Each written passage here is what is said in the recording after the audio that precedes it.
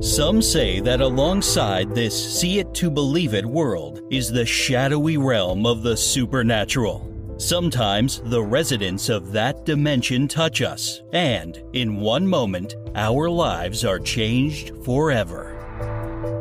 America's Lady of Supernatural Thrillers, Mary Ann Pohl, is your Real Ghost Chatter host. On this podcast, you'll hear stories by real people who have seen real ghosts. Once in a while, Mary Ann will podcast a tale taken from the genre she loves best, the supernatural. Welcome to today's Real Ghost Chatter episode.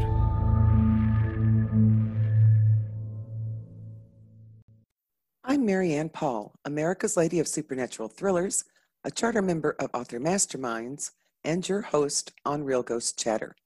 On this show, Robin Barefield, host of Murder and Mystery in the Last Frontier podcast, joins us.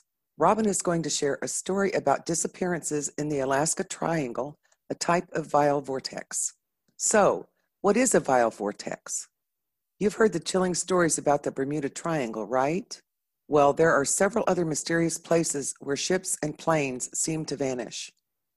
There are 12 equidistant areas on the Earth's globe, which are dubbed the vile vortices by Ivan T. Sanderson, a naturalist and paranormal investigator. Sanderson originally plotted these anomalies and first coined the term vile vortices in his article, The 12 Devil's Graveyards Around the World, published in Saga magazine in 1972. There seem to be other vile vortices, including the Alaska Triangle. To learn more about these anomalies, jump over to Robin's podcast, Murder and Mystery in the Last Frontier, where I explain them in more detail. Welcome, Robin. Thank you, Mary Ann, and hello to all your listeners on Real Ghost Chatter. In my recent podcast episode of Murder and Mystery in the Last Frontier, I talked about the Alaska Triangle, an area often compared to the Bermuda Triangle, where people disappear at a higher than normal rate. The Alaska Triangle stretches from Anchorage in south-central Alaska to Juneau in the southeast panhandle to Keewaydin, formerly known as Barrow, on Alaska's northern coast. Since 1988, more than 16,000 people have vanished from this area, and every year approximately 4 people go missing per every 1,000 Alaska residents. This rate is twice the national average. I believe people, planes, and boats disappear at a higher rate in Alaska because Alaska can be a dangerous place. Alaska has some of the most intimidating terrain and geography on the planet. Huge mountains covered by glaciers, pock-marked with deep crevasses and canyons, descend into heavily forested slopes, and these in turn plunge into the North Pacific Ocean. Couple this daunting landscape with challenging weather conditions, and you can understand how and why people and planes disappear in the 49th state. Still, I concede Alaska has many unsolved mysteries. People walk into the forest and never return, and boats disappear without ever sending out an SOS signal. Perhaps the biggest mysteries, though, involve aircraft. In my latest episode of Murder and Mystery in the Last Frontier, I told the story of the mysterious disappearance in 1950 of a Douglas C-54D Skymaster with 44 people on board. The flight disappeared within the space of 28 minutes between 2 reporting stations. In his last scheduled radio call, the pilot reported no issues, and the weather was good in the area where the plane disappeared. The tragic story of the Douglas C-54D Skymaster leaves plenty of unanswered questions. But the story I'm about to tell you is even stranger. On July 20th, 1951, a Canadian Pacific Airlines DC-4 departed Vancouver, British Columbia, headed to Elmendorf Air Force Base near Anchorage. This was a contract flight scheduled for the U.S. military air transport service during the Korean War. The flight was scheduled to refuel at Elmendorf and again in the Aleutian Islands at Shimiya, before switching crews and continuing to Tokyo, Japan. The 31 passengers consisted mostly of active-duty military or civilians attached to the military. The crew included 2 pilots, 2 stewardesses, a navigator, a flight engineer, and a radio operator.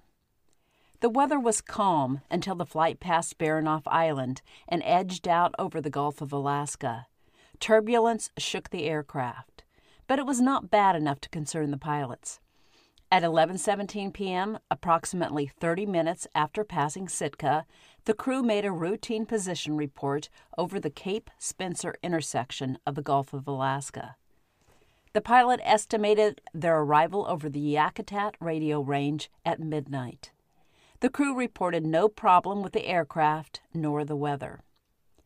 Sometime over the next 40 minutes, the Canadian Airlines DC-4 disappeared into thin air.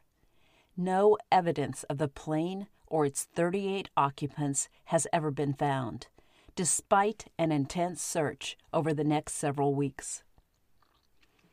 The tragic disappearance of the DC-4 is a harrowing story by itself, but it's only part of the tale.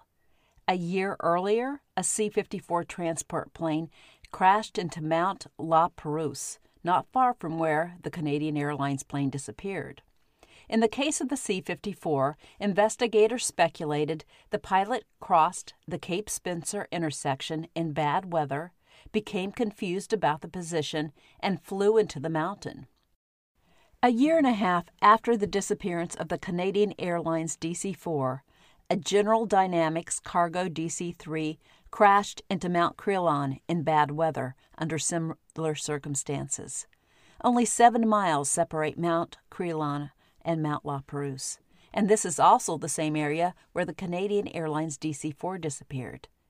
In 1948, a Pacific Alaska Air Express DC-3 disappeared in the same area in bad weather, but it was flying south while the other 3 airlines were headed north.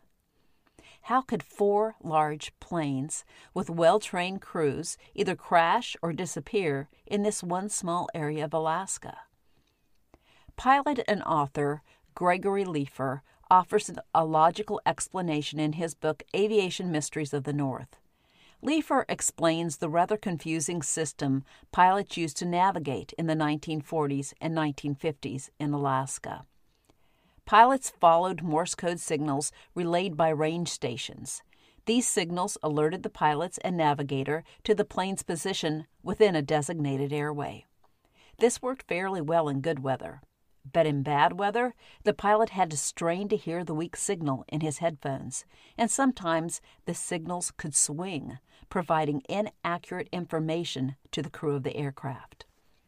Most confusing of all, though, at the Cape Spencer intersection, the airway switched from outbound to inbound, forcing pilots to remember to switch from keeping the in-quadrant signal to the right to making sure they maintain their position in the airway by now keeping the in signal to the left. At the same time, the pilot had to remember to switch from the Sitka frequency to the Yakutat frequency. Unfortunately, in 1950, the Sitka and Yakutat frequencies and station identifiers were similar. Gregory Leifer suggests the crew of the Canadian Airlines DC-4 neglected to change frequencies from Sitka to Yakutat after crossing the Cape Spencer intersection. When the crew heard the Morse code N signal to their right instead of to their left, they assumed they were flying too far to the left of the airway. If they tried to correct the perceived error and fly to the right, they could have easily flown into one of the many high peaks of the coastal mountains. A crash into a mountain might have initiated an avalanche of snow that buried the plane so deep it will never be found. After the fatal crash of the General Dynamics DC-3 on Mount Crillon in 1952, authorities changed the similar frequencies and station identifiers at Sitka and Yakutat. Still, Leifer points out that many other civilian and military aircraft have been lost in the general area of the Cape Spencer intersection since World War II. Some disappeared while flying the airway system, while others vanished while operating under visual flight conditions. Leifer notes that most of these planes have never been found. The icy peaks along this section of Alaska must hide dozens of aircraft. A Northwest Airlines DC-4 flying south in the area near the time the Canadian Airlines DC-4 disappeared reported lightning, much stronger winds than were forecasted, and icing conditions. The captain also noted the poor radio reception and erratic swinging of the Yakutat course signal. Did the swinging of this signal cause the Canadian Airlines aircraft to fly off course and into one of the many mountain peaks lining the coast? Those who believe the Alaska Triangle sits on vile vortices are not surprised to hear about malfunctioning course signals in the region, because one of the hallmarks of negative energy vortices is that they cause electrical instrumentation to malfunction. The pilot of the Canadian Airlines DC-4 depended on the Morse code signals to maintain the plane's position on the designated airway. Any malfunction of the signals would cause him to fly off course. If he veered to the left, the plane would fly out over open ocean. But if he headed right of the airway, he risked flying into a mountain.